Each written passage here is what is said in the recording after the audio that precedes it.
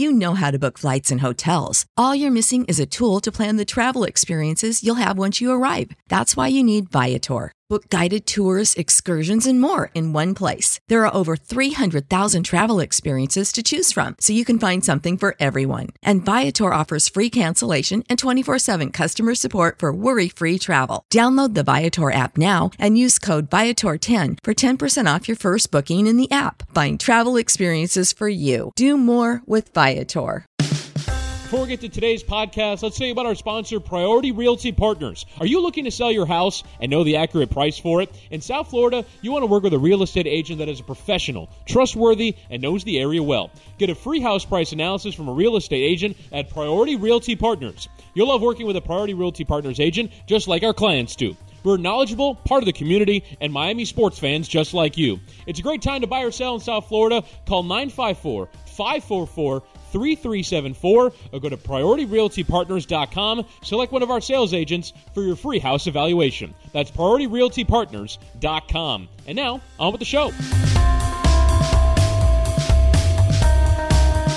Welcome into another edition of our Heat Sixers recap podcast, recapping a Miami Heat loss to the Philadelphia 76ers by a 106-102 score in game number 4. They now trail the series by 3-1, heading back to Philadelphia.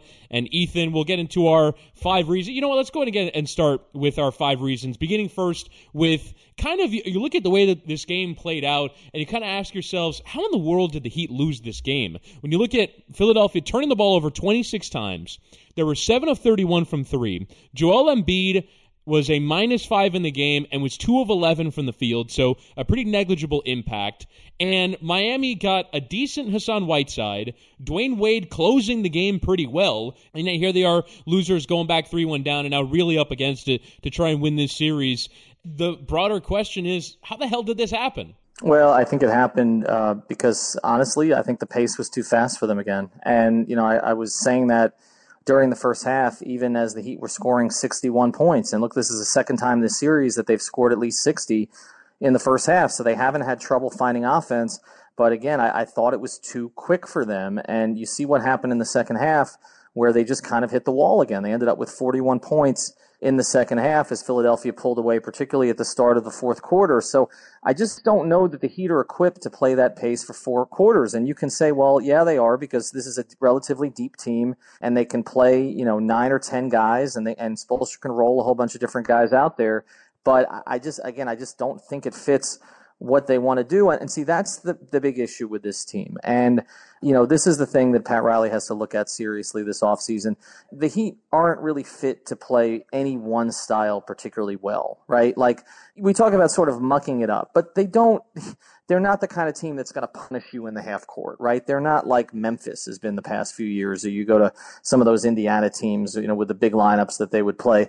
That's not Miami's style either. Spoelstra likes to play smaller, but at the same time as you want to play smaller, they don't have enough playmakers to be able to sort of sustain that kind of offensive effort for 4 quarters. And so it really is a team, without an identity. Like when you go back to the big 3 Heat teams, and I know those teams are more talented, but you knew what the identity of those teams were. They were an attack defensive team with that defense leading to offense, right?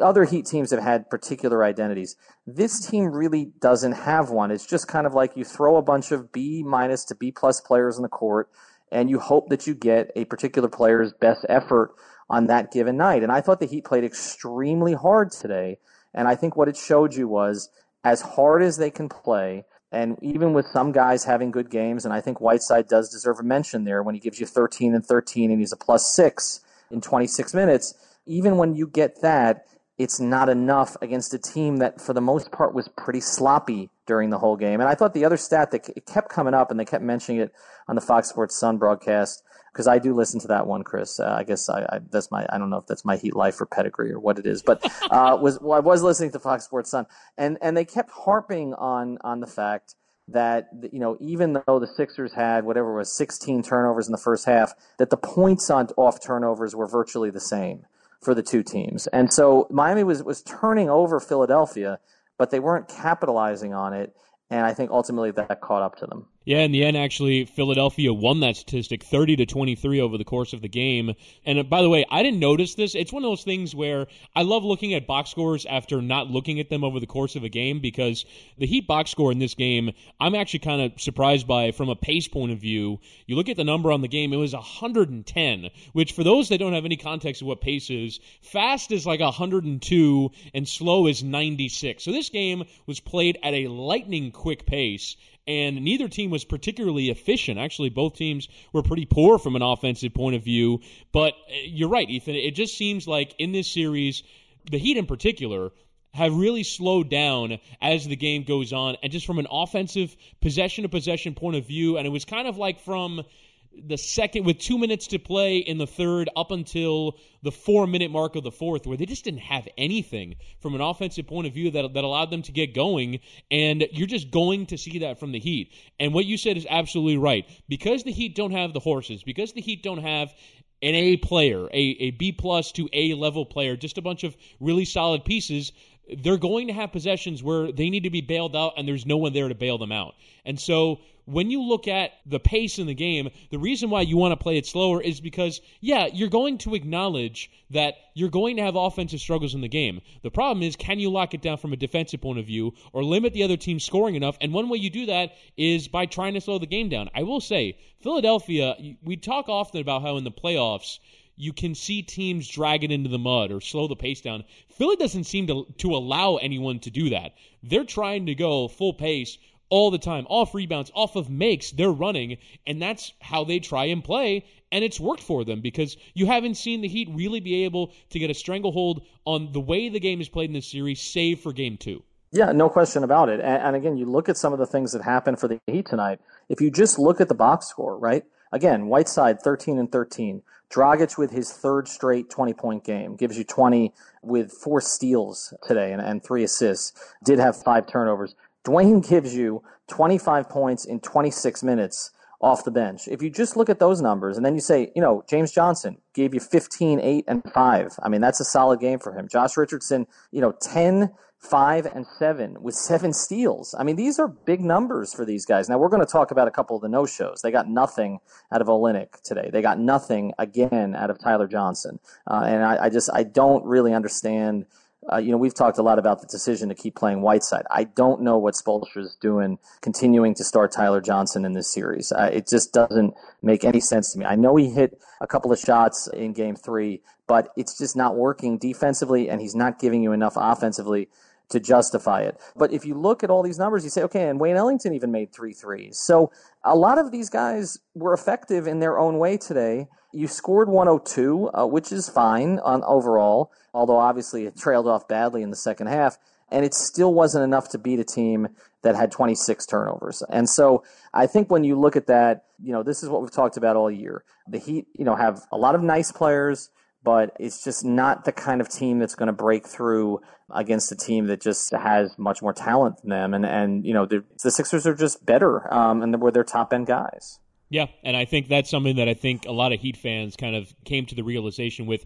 And it's actually kind of funny because I thought Embiid was pretty poor in the game from an offensive point of view. From the defensive point of view, the thunderous blocks that he had, and I sent you a stat that I saw from ESPN in between games 3 and 4, about how Embiid was a diversion from going in the paint, and I would be curious to see if that held up again in this game. All right, let's move to point number 2, and that is asking this question, Ethan, and I'll start with you, obviously, because where else am I going to go? Is this series over? Well, it is, I would think. Again, I think Miami sort of gave its best effort today in a lot of different ways and came up short at home in an afternoon game, which, as you know, those typically go pretty well for the Heat, particularly if they're on the weekends. When a team comes in here, those 26 turnovers looked a little bit South Beach flu-y, if I got to be honest. They did, and Embiid and Simmons, with 15 of them. I don't know where they were last night, but when you look at the fact that, again, the Heat got strong performances from a number of different guys at home in a desperation situation against a team that wasn't playing all that well and still lost the game, and now Philadelphia has a chance to advance to the second round. I'll have to look at it, but I mean, when's the last time the Sixers were in the second round. I guess it would have been that year that they beat Derrick Rose-less Chicago, right? Like the year that Rose got hurt against the Sixers, I believe it was, in that first round series. I'm looking at it. And the Sixers ended up winning. But either way, you're talking about a long time, right? So that place is going to be very energized for this next game. It's going to be very difficult for the Heat. And also, let's just be honest here, expecting Dwayne to put two of these games together in a row at this stage is expecting too much. And, we saw, I even said on the last pod after he had a bad game 3 that I could see him bouncing back in game 4, getting a day of rest. He really wasn't that taxed in game 3. Well, he was taxed in this game. And so you get a little bit more time because it was an afternoon game. But still, I would not expect Dwayne to be putting up, in the 20s again in the next game. And getting to that, one more quick thing on Dwayne. I've said this before. It's great that he can still do this kind of stuff. But the fact that this franchise is still at a point where they need him to do this kind of stuff that's telling to me. And I think that's been something that's been proven out in this series. Like, they need him to play well to have a chance in these games. And, he was, the guy carrying them down the stretch. And the same thing was happening that has happened in previous games where, again, it was even on the inbounds, it was, Dragic gave the ball away and ran to the corner. Josh Richardson not really a factor in a lot of those situations. I mean, they're kind of right back to where they were a couple of years ago. And so, besides the point of whether this series is over, but if this series is over in 5 games, Chris, we may have seen Dwayne play his last home game. It's very possible because I don't know what he's going to decide to do for next season. And you do have a situation where you've got Tyler Johnson, making $19 million next year at 2 guard. And then you've got Dion Waiters coming back making $14 million.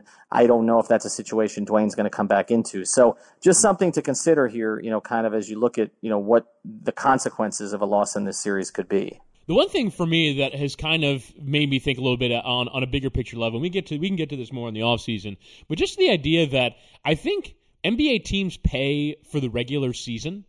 And Dwayne Wade has I wouldn't say next to no value in the regular season, but he's just not an important player in the regular season anymore. He'll have a game, but he's not the one that's going to get you to the playoffs. But in the playoffs, obviously you see in this series that he's turned in 2 incredible performances. Today was pretty inefficient from him until the end. He was at, I think, 7 for 18 until he scored a couple of baskets late, got to 10 of 22 on the day, 25 points. But he's delivered 2 really good playoff performances. If I'm the Heat, I'd absolutely bring him back on the premise that I'm getting back to the playoffs. Now, to me, the next question is money, how much money, and that conversation, I think, is a really convoluted one because, again, I think teams pay for the most part for regular season performances because if you're saying Tyler Johnson's going to make $19 million and Dwayne Wade's going to be on a vet's minimum, that's not going to be reflected in the playoffs.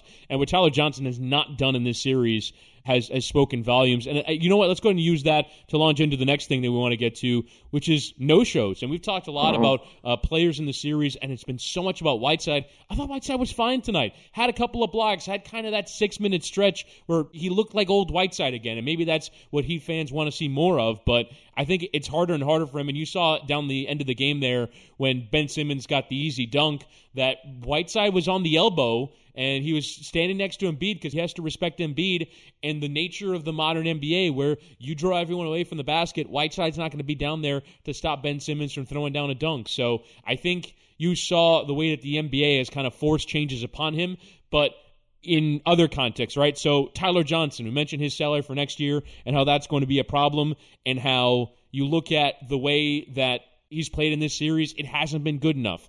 You have Kelly Olynyk, 9 minutes tonight, was in early foul trouble, never made an impact. Justice Winslow, after a really solid game 3, only 3 of 9 tonight, still got involved in the fracas, was involved in the play, but didn't really turn in that solid of a performance. Wayne Ellington, 3 of 7, did hit the 3 threes, but in the end, not that much production. You just don't see enough offensive production, and you see guys being adjusted, being schemed out of the series, and you just see that you're not getting solid performances from all 9 or 10 of your rotation guys on a given night. Yeah, look, I thought Justice was fine, to be honest. Again, he was physical. I thought defensively he was pretty good. He had a couple of nice finishes in traffic. I know he finished 3 of 9, 1 of 3 from 3, but I thought overall Justice is pretty good. The Olynyk thing is disappointing because they need what he provides. I mean, and they've needed it all year. Just in terms of him being somebody who can be a shooter or a distributor with the dribble handoffs. He just gives them a lot of flexibility on the floor. Now, part of it was that you mentioned the foul trouble. Part of it was Whiteside was better tonight. Now, I thought Whiteside got better with every stint. Like, I didn't think he was great at the very beginning. I thought his second stint, he was more active. He got really into it, of course, when he got a lob on the break. I mean, that'll certainly do it for him. And I thought they got okay minutes at times from Bam. I mean, Bam had the one dunk that people will remember from Dwayne. You know, he did give him 5 rebounds in 16 minutes. So he was relatively active. But to get nothing at all from Olynyk, when he has been a really important player for them this season, was, as I said, disappointing. But the Tyler Johnson thing, look, he did have 10 points in Game 3, but you're looking at his minute distribution for this series. He's at 18, 14, 17, and 13. He's basically just playing the 2 stints, but I just don't understand having him in the starting lineup at this point instead of, say, even having a Rodney McGruder, because at least with McGruder, you're going to get that physicality on defense from the very start of the game. I think, and I've been objecting to this all along, having James Johnson, Hassan Whiteside, and Justice Winslow on the floor at the same time, particularly to start.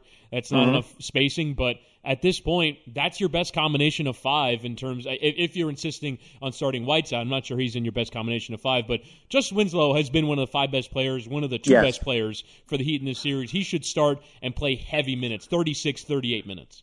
Well, I think they may go to that. I think Eric may go to that. We have seen when they're sort of backed into a corner, when he's backed into a corner, that he will adjust the lineup. I just don't know what the justification for playing Tyler as a starter in this series is. And I respect what Tyler has made of his career, and he's had, good moments for the Heat. And look, he shot 47% in the series. So it's not like he's been a total disaster in that regard. He's just not giving you enough. And defensively, he's just getting lost so often. So, you say Winslow. I don't understand how that happens. How does that happen for Tyler Johnson, who's been in the Heat system, and I don't view to be a minus defender. I view him to be a pretty good defender. For a series that's been so perimeter-oriented, is it just difficult for him and Dragic to play in a series with so much size, and the size has been the thing that's hurt him the most? Because it just seems like maybe the Heat are running out of places to hide players, and if you're putting Tyler Johnson on Dario Saric, that's just an obvious mismatch. Well, this all goes back to what we've talked about. I mean, why the Sixers are going to be such a ridiculous threat over the next few years. And people are going to hate the Sixers. They're going to absolutely hate the Sixers. They're going to hate them for so many reasons. They're going to hate them for the way they went about this whole process. They're going to hate them for the fact that they're going to be really, really good, which you always get a lot of hatred when that happens. And they're going to hate them because they're obnoxious. I mean, that's part of this too. I mean, starting with Embiid and Simmons. I put on Twitter, that Simmons doesn't want any part of James Johnson. He wasn't making eye contact with James Johnson. I mean, if there's anybody in the league you don't go after, it is James Johnson. I mean, I don't even think Udonis Haslem would have gone after James Johnson if they got into it on the court. So the fact is that whether you find Simmons arrogant or whether you find Embiid obnoxious, they're going to be in the mix for finals unless they have major injuries for the next 5, 6, 7 years. And so you got to kind of get used to this. And one of the problems with dealing with Philadelphia is they have a 6'10" point guard, and that screws up all the matchups. Yeah. So it makes it almost impossible to sort of figure out who's going to guard who and what the matchup is going to be. And I don't know what you're trying to get out of someone with Tyler Johnson's skill set in the series. I mean, you mentioned Winslow. I had suggested that you hated the idea of having so many non-spacers out there, which is why I would say, and I know he's rusty, but if you're going to play a guy short minutes, I would go with McGruder over Tyler Johnson, because we have seen Rodney can make a spot up 3, and he's going to give you physicality. Like, you don't have any question about that. He's going to be in the right place defensively. If you're going to continue to start Whiteside and go with that group and continue to start James Johnson, I would put McGruder out there for the first 6 minutes of each half and before you go to Dwayne. Because it's clear Eric's going to go down swinging with Dwayne here at the end. So give Dwayne and Ellington the backup 2-guard minutes or whatever with McGruder playing 12. I would kind of X Tyler out of the rotation at this point, again, unless they advance to the next round and got a better matchup. Yeah, but at this point, I mean, if we're saying that the Sixers are a difficult matchup because they don't have a point guard, they don't have smalls on the floor except for J.J. Redick, then why are you beholden to the idea of playing a two-guard, right? Why are you beholden? I mean, unless maybe you match up Tyler's minutes from when Bellinelli is on the floor, but they're insisting on starting a two-guard. Why not Winslow? Because to me, and look, I've made the spacing argument, and I texted you that I find Winslow to be really difficult to evaluate because he's been brilliant in the series, but there are times where it is the context of you had a first-round pick, 10th overall, and you kind of wanted him to be something of a star, right? You want him to be that star-level player that the Heat could build off going to the future, and he's not. And so I'm going to find whatever his next contract to be really interesting, because how do you value him properly? But in this series, when they're not playing with a bunch of small players, it's TJ McConnell, it's Marco Bellinelli, and it's JJ Redick. Those are really the only small players, and you have to play Goran Dragic 36 minutes. Why not just match up like for like? If they're going to play Covington at the 2, why are you playing Tyler Johnson at the 2? It doesn't make sense. So I think it's okay for in the context of this series, because you're not saying for the rest of an NBA season, for the rest of the playoffs, this is who we're going to be. The whole point of having depth is that you can adjust, that you can throw out, that you can respond to the different looks. And so I think that they make a change, and for me, it would be Winslow, but we'll just see going forward. All right, let's move to point 4 now. And that would be the Heat's lack of offensive firepower. And we mentioned the pace, and we mentioned how that's going to end up bearing out over the course of this series. And I think it has, because TNT, I saw you mentioned you were watching the Fox Sports Zone. I was watching the TNT coverage today, and TNT highlighted that in every Heat loss, and even in the Sixers loss, they had a bad quarter. But in the Save big money now on new siding from LP SmartSide at Menards. Update and beautify your home with your choice of 13 timeless colors of pre-finished engineered siding. It's durable and includes a Sherwin-Williams factory finish paint warranty that means no painting for years to come. View our entire selection of siding from LP SmartSide today. And don't forget to check out our flyer on Menards.com for all the great deals happening now. Save big money at Menards. Heat's losses, they had a quarter in each of the games where they scored less than 20 points and were outscored by more than double digits in the quarter. Now, today, that didn't bear out because they scored 19 in the fourth, but Philly only had 27. But you've just seen in every game that they go through the lulls. They go through the stretches where they just don't have enough from an offensive point of view. I want to get your diagnosis on what you think that issue is. Is it just a lack of talent and they just don't have enough quality players? For me, I would actually point to this. I would say the Heat don't have enough passing. And that's going to sound crazy because I think a lot of people don't think they have enough scoring, and they played a team-oriented game. But one of the problems with Whiteside is you saw James Johnson unable to deliver that lob to him earlier in the game. That would have been an easy dunk. He throws it behind him, and instead it's a turnover going the other way. I think when you look at Goran Dragic not really being at the upper echelon of passing, I just don't think they have enough playmaking, ball handling, and distribution, seeing that pass. And the reason why I sort of thought of this observation is because Dwayne Wade has that. Dwayne Wade has that ability to find the right pass, find the right play, and I know down the stretch of games, down the fourth, he's going to be looking for his own shot. But when he's looking to distribute, he sees the game in a way that a high-end point guard would, an experienced point guard would, and I think that's just what the Heat don't have, is that know-how, that ability to play the floor and play the game, to take what the defense is giving you and find the right pass.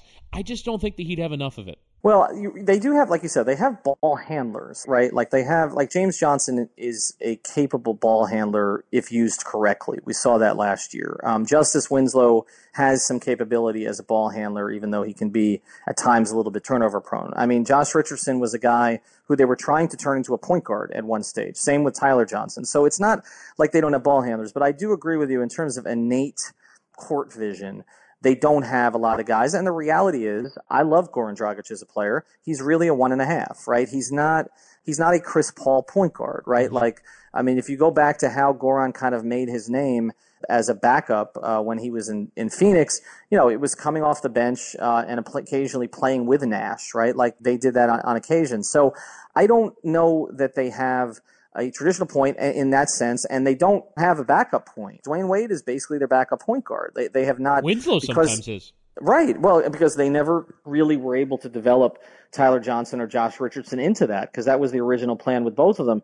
So I do think they're missing a little of it. I think that's also why you see it in a night or day that Olynyk is not out there, because I do think he has, for a big, he has some of that vision. And when he's only playing 9 minutes, it's noticeable, and they can go through some of those stretches. But yeah, look, we got spoiled, right? Because you had, for a 4-year period, 2 guys with 2 of the highest basketball IQs in the history of the game, not just currently, but in the history of the game, and LeBron and Dwayne. And they saw everything.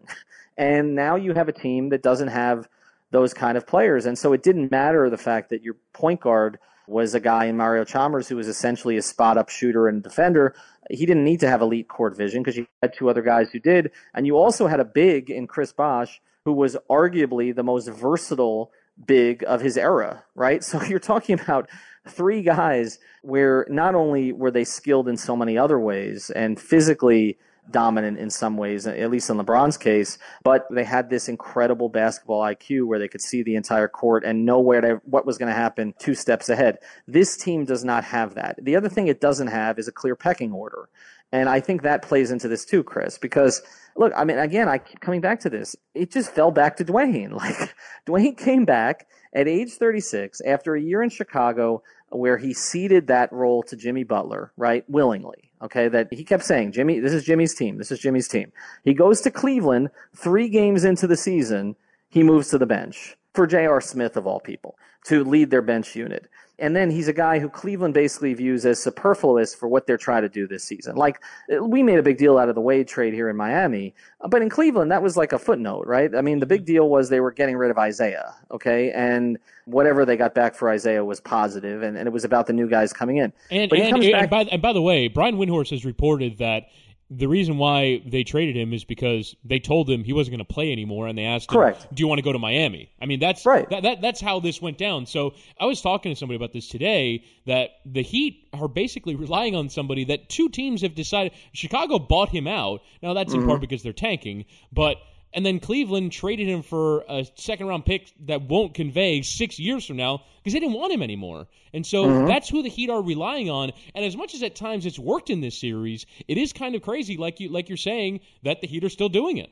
Still doing it, and at age 36. And look, I don't blame them for doing it because look what Dwayne did today, right? Look what he did in Game 2. And also look at the other options. But that's the problem. I see. That's why this is positive, negative. I'm glad that Dwayne has given Heat fans these moments this year because it's made sort of an otherwise, let's be honest, nondescript era of Heat basketball, this little period here, right, where they signed a bunch of guys who were journeymen to add to some young players they had, and then a guy in Whiteside that they paid all that money. And they put this thing together, and it caught fire in the second half of last season. But to be honest, a lot of people had stopped paying attention at 11-30, okay? And so without bringing Dwayne back, what was this little period of Heat basketball going to be known for? The Whiteside contract, the development of Josh Richardson and Justice Winslow. I mean, there's not a lot to sort of hold on to. So Dwayne, in some ways has made this season a lot more memorable than it otherwise would have been, okay, regardless of what his net rating was in the 19 games or whatever that he played in the regular season since he came back. He gave them the moment against Philadelphia with the 27 points in the regular season in the last second shot, and he gave them that great, the great moment in Game 2 or the great sequence in Game 2 of this series, and he gave them a little bit of a taste at home in Game 4 of what he was. And so I think that's good. And credit to the Sixers for basically having a response every time, creating an open look with Redick, creating an open look with Simmons to kind of punch back when in that building, when Dwayne Wade does something that momentous, it can usually be followed by a stop and it's snowballing, but Philly had a response every time. They did. And, so this game won't be remembered the way that it would have been, obviously, if Dwayne had pulled it out. But that's all the positive, right? That Dwayne has been able to provide this entertainment, excitement here. And look, they got the jersey sales up. All that's good, okay? They rebuilt their brand in large degree. And they also recovered from what was kind of an ugly stretch where every Big Three superstar was angry at them right after they left. Yeah. And they patched things up with Dwayne. They've patched things up with Bosh. Depending on who you believe, they've patched things up to a certain degree with LeBron, to at least the point that I think that ultimately you're going to be retiring his jersey, and there's going to be a better feeling about that. And they even retired Shaq's jersey last year. So they've made peace with, all of this history that they've had. And all of that's good too, because it helps build the brand. But the one negative of all of this is guy comes back 2 years later, not quite the same player that he was when he left. Like you said, Chicago decided to go a different direction. Cleveland decided they really didn't need him anymore, even though they thought that they were competing for a championship, or at least trying to compete for a championship. And even though he's LeBron's best friend, they still decided to give him away for essentially nothing. He comes back here, and he's still the guy you're relying on in the last 5 minutes of a game. It's great for him. It speaks incredibly highly of him. I don't know if there's too many other guys. I mean, Allen Iverson was 2 years out of the NBA when he was age 36. Okay, there aren't a lot of guys who played the position the way that Dwayne's played the position who were still this effective at that age. It's incredible, especially when you look at the fact that during the Big Three era, which we're talking about 4+ years ago, people were wondering how much longer Dwayne was going to play because he couldn't play on back-to-backs anymore. So this is incredible what he's doing, but it also is really problematic for the Heat franchise because this is supposed to be Whiteside now. This is supposed to be Richardson now. This is supposed to be, Winslow's sort of growing into it a little bit. Those guys are supposed to be in a position to take the reins, and what's happening at the end of these games is just, okay, Dwayne, save us. I don't know that that's a great look for the franchise going forward.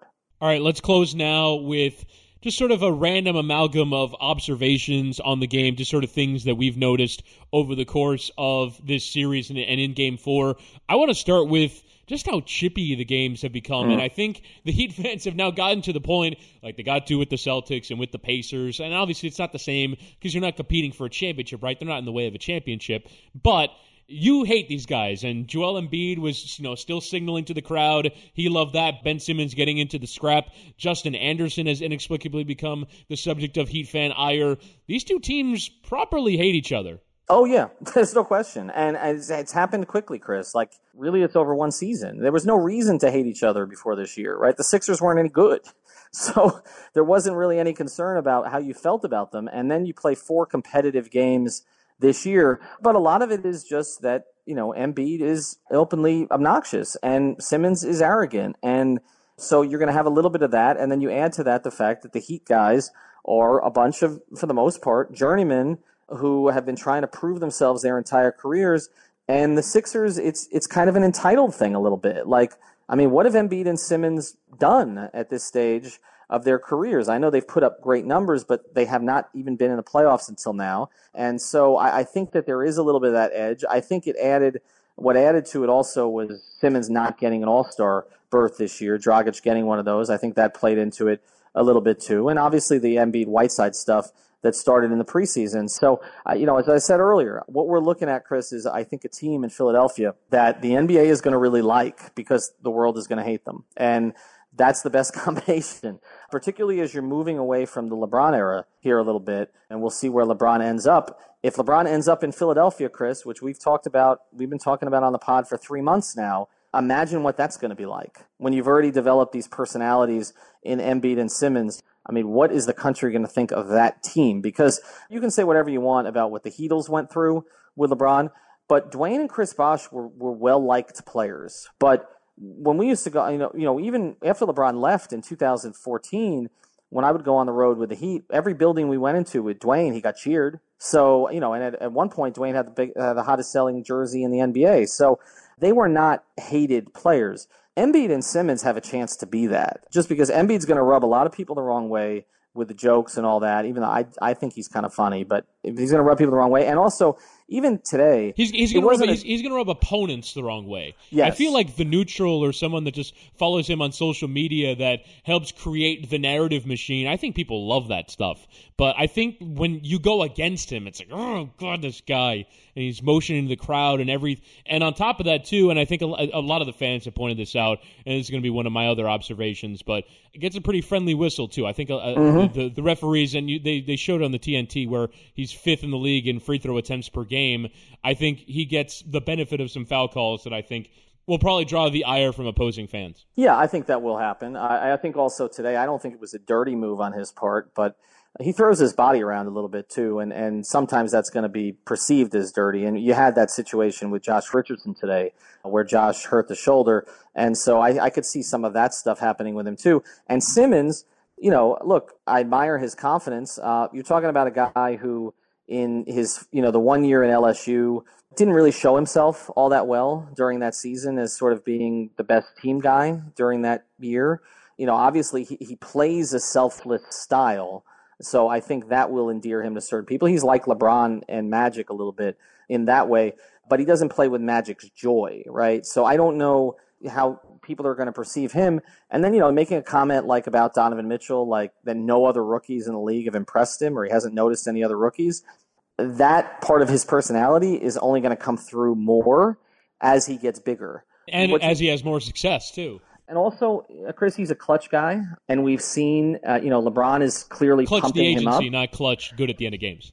Correct. Well, he may be that too, but yeah, clutch with a K. LeBron's agency with Rich Paul, and look, they're gonna make sure he's everywhere, and LeBron's gonna make sure he's everywhere, and he's already calling him Young King and all that. And for people who don't like LeBron, and we know that there is a segment of the population that does not, no matter what he does off the court to help kids and all that, they're going to resent Simmons for his association with LeBron, especially if they play together, which, again, may be a possibility. We'll see what LeBron decides to do, what happens with this Indiana series. But all of those things come into play. So they're going to be the team that's put up there that is disliked. And a lot of people don't like Philadelphia anyway, period, right? So you add all of that together, the NBA has something, I think, that we're going to be looking at for the next 5, 6, 7 years. And beyond that, Chris, and this was going to be one of my observations, the Sixers are doing this. They're not even playing the number 1 overall pick in this series. Yeah, they prefer TJ McConnell in this game. Yeah, Markelle Fultz, who has played limited minutes in the last couple games, he didn't get in at all today, right? He did not. DNP did not play at all.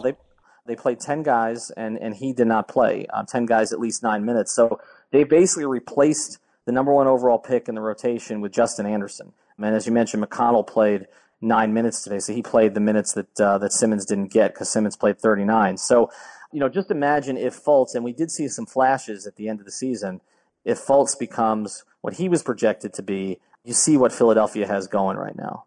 Yeah, and I think going forward, particularly with Cleveland down 2-1 in Indiana, I still think they'll win that series just because they're Cleveland, just because it's LeBron, just because it's round 1. I mean, you look at the numbers. I saw ESPN Stats and Info has Indiana as an 85% chance to win the series. They've been on equal footing in this series, and Oladipo and that team does not appear afraid of LeBron, and they probably think that they're better. So that'll be a great series. Boston hurt. Toronto, I think, will probably end up being the best competition to Philly at this point, but well and with a chance to get all the way and go into the conference finals and then eventually into the NBA finals even. So I think they've gotten a real thing going. I just want to very quickly address before we go, Ethan, the officiating in this game. Mm-hmm. I am sick and tired of every time I log on to Twitter, and I know Twitter can be a self-selecting sample, but it's always, what about that call? What about this? And what about that? And, Dragic got called for the flying knee, but, someone on the Sixers didn't. And what about this moving screen? And what about this goaltend? And what about... Just, if you think that the officiating is deciding the game, if you think that the officiating is favored to one direction and not the other, why even watch basketball? Is the reason why you watch basketball to analyze the application of the rules? I'm just so honest to God bored with how often people want to talk about the officiating. It is a nothing part of the game to me. I don't watch the basketball and think, what about that call? What about this call? Like, maybe if it's blatantly obvious and they run a replay angle of it afterwards, I'll be like, okay, that was a miss. But just, I don't understand why experience sports that way. You're talking about rules. Rules are what's interesting to you about this? Well, this is not going to change, though, Chris. It's gotten worse every year. And the officiating, not that any of us is really an expert on this, but if you communicate with players about this, they'll tell you that the officiating has gotten worse over the years because so many veteran officials have retired. People that, we complain about all the time. We hated those guys, too. We hated Joey Crawford, too. Joey Crawford's the first name that's going to come up. But you've also had some guys like Danny Crawford, others, people who were considered to be closer to the top of the profession, even if, like you say, Joey Crawford would make it all about himself a lot on the court. Joey Crawford happens to be like one of the nicest guys you'll ever meet off the court. But on the court, it was like a spectacle every time he was officiating. They were there to see him. The only guy who could get into it with Tim Duncan, of all people. That was Joey Crawford. But, look, this happens during the playoffs. People look for excuses. I know for certain that if the 2-minute report comes out tomorrow, which it will, and they say that was a moving screen on Embiid that freed up Redick, right, for the 3, that Heat fans are going to blow a gasket, because I do think it's going to show that because Embiid moved. There's no question about that. But there were a lot of sequences earlier in the game where Heat players were moving and it didn't get called. So I've long had an issue with kind of the way the approach to officiating, because I feel like it's typically slanted towards the Stars and towards the home teams, because again, officials are human, and so they just make assumptions in a lot of cases. And the problem with that is that you're giving an advantage to the two parties that don't need an advantage, right? The Stars and the home teams. But that is the way that it's been in the NBA forever. Now, today it did not favor the home team in terms of the free throw attempts. I think Philly ended up with 35, and the Heat ended up with 25. The fouls were 32 on Miami, 25 on Philly. And I know what Heat fans are going to say is that at one point, I don't know what it finished at, but at one point the Heat had 20 more points in the paint than Philly had. So again, Heat fans are going to get upset about the fact that they were attacking and still didn't get the calls. But what I would say to Heat fans is, well, when you get to the line, you got to make them. And the Heat today were 13 of 25 from the line, and that includes Dwayne, who did miss the big one late, but Dwayne going 5 of 6. So the rest of the roster was 8 of 17 from the line. That's a 1 of 4 from Dragic, 1 of 3 from Whiteside, 1 of 2 from Richardson, and 0 of 2 each from Winslow and Adebayo. So it's tough to complain too much about the officiating when the opportunities you do get, you don't convert. Yeah, and I think that's really been a theme throughout the series. Heat right now, 14th best of the teams that have played in the playoffs of the 16 in free throw percentage at 69%. So it just hasn't been good enough. By the way, points in the paint finished 58-44 to Miami. So, yeah, they're and look, to me, the thing about the officiating is in that game and in this series, they can call fouls every single time down the floor. So it really is just, it's a total crapshoot of what they're going to call and what they see, and I'm not going to concern myself with it. That is my only point. All right, that'll do it for this edition of the podcast. We'll be back on after Game 5. Could be the last of these playoff recap podcasts. Heat going back to Philly, down 3-1. So we'll see later on what ends up happening in that one and what we'll be talking about, and we'll start to get into the offseason topics that I think will be really interesting. Or we're talking about it being 3-2 coming back to Miami. So still plenty of things to talk about as it relates to the Heat and the Sixers in the playoffs. Subscribe to the podcast on iTunes or Google Play. Subscribe to the other podcasts in our network, Miami Heat Beat, 3 yards per carry ahead of the NFL Draft, or the Balls Catch, which, if you were following them on Twitter today, had a giveaway for Heat Sixers Game 4 tickets. So definitely follow them on Twitter and subscribe to their podcast as well. Thanks to our sponsor, Priority Realty Partners. That'll do it for this edition of the 5 Reasons Podcast.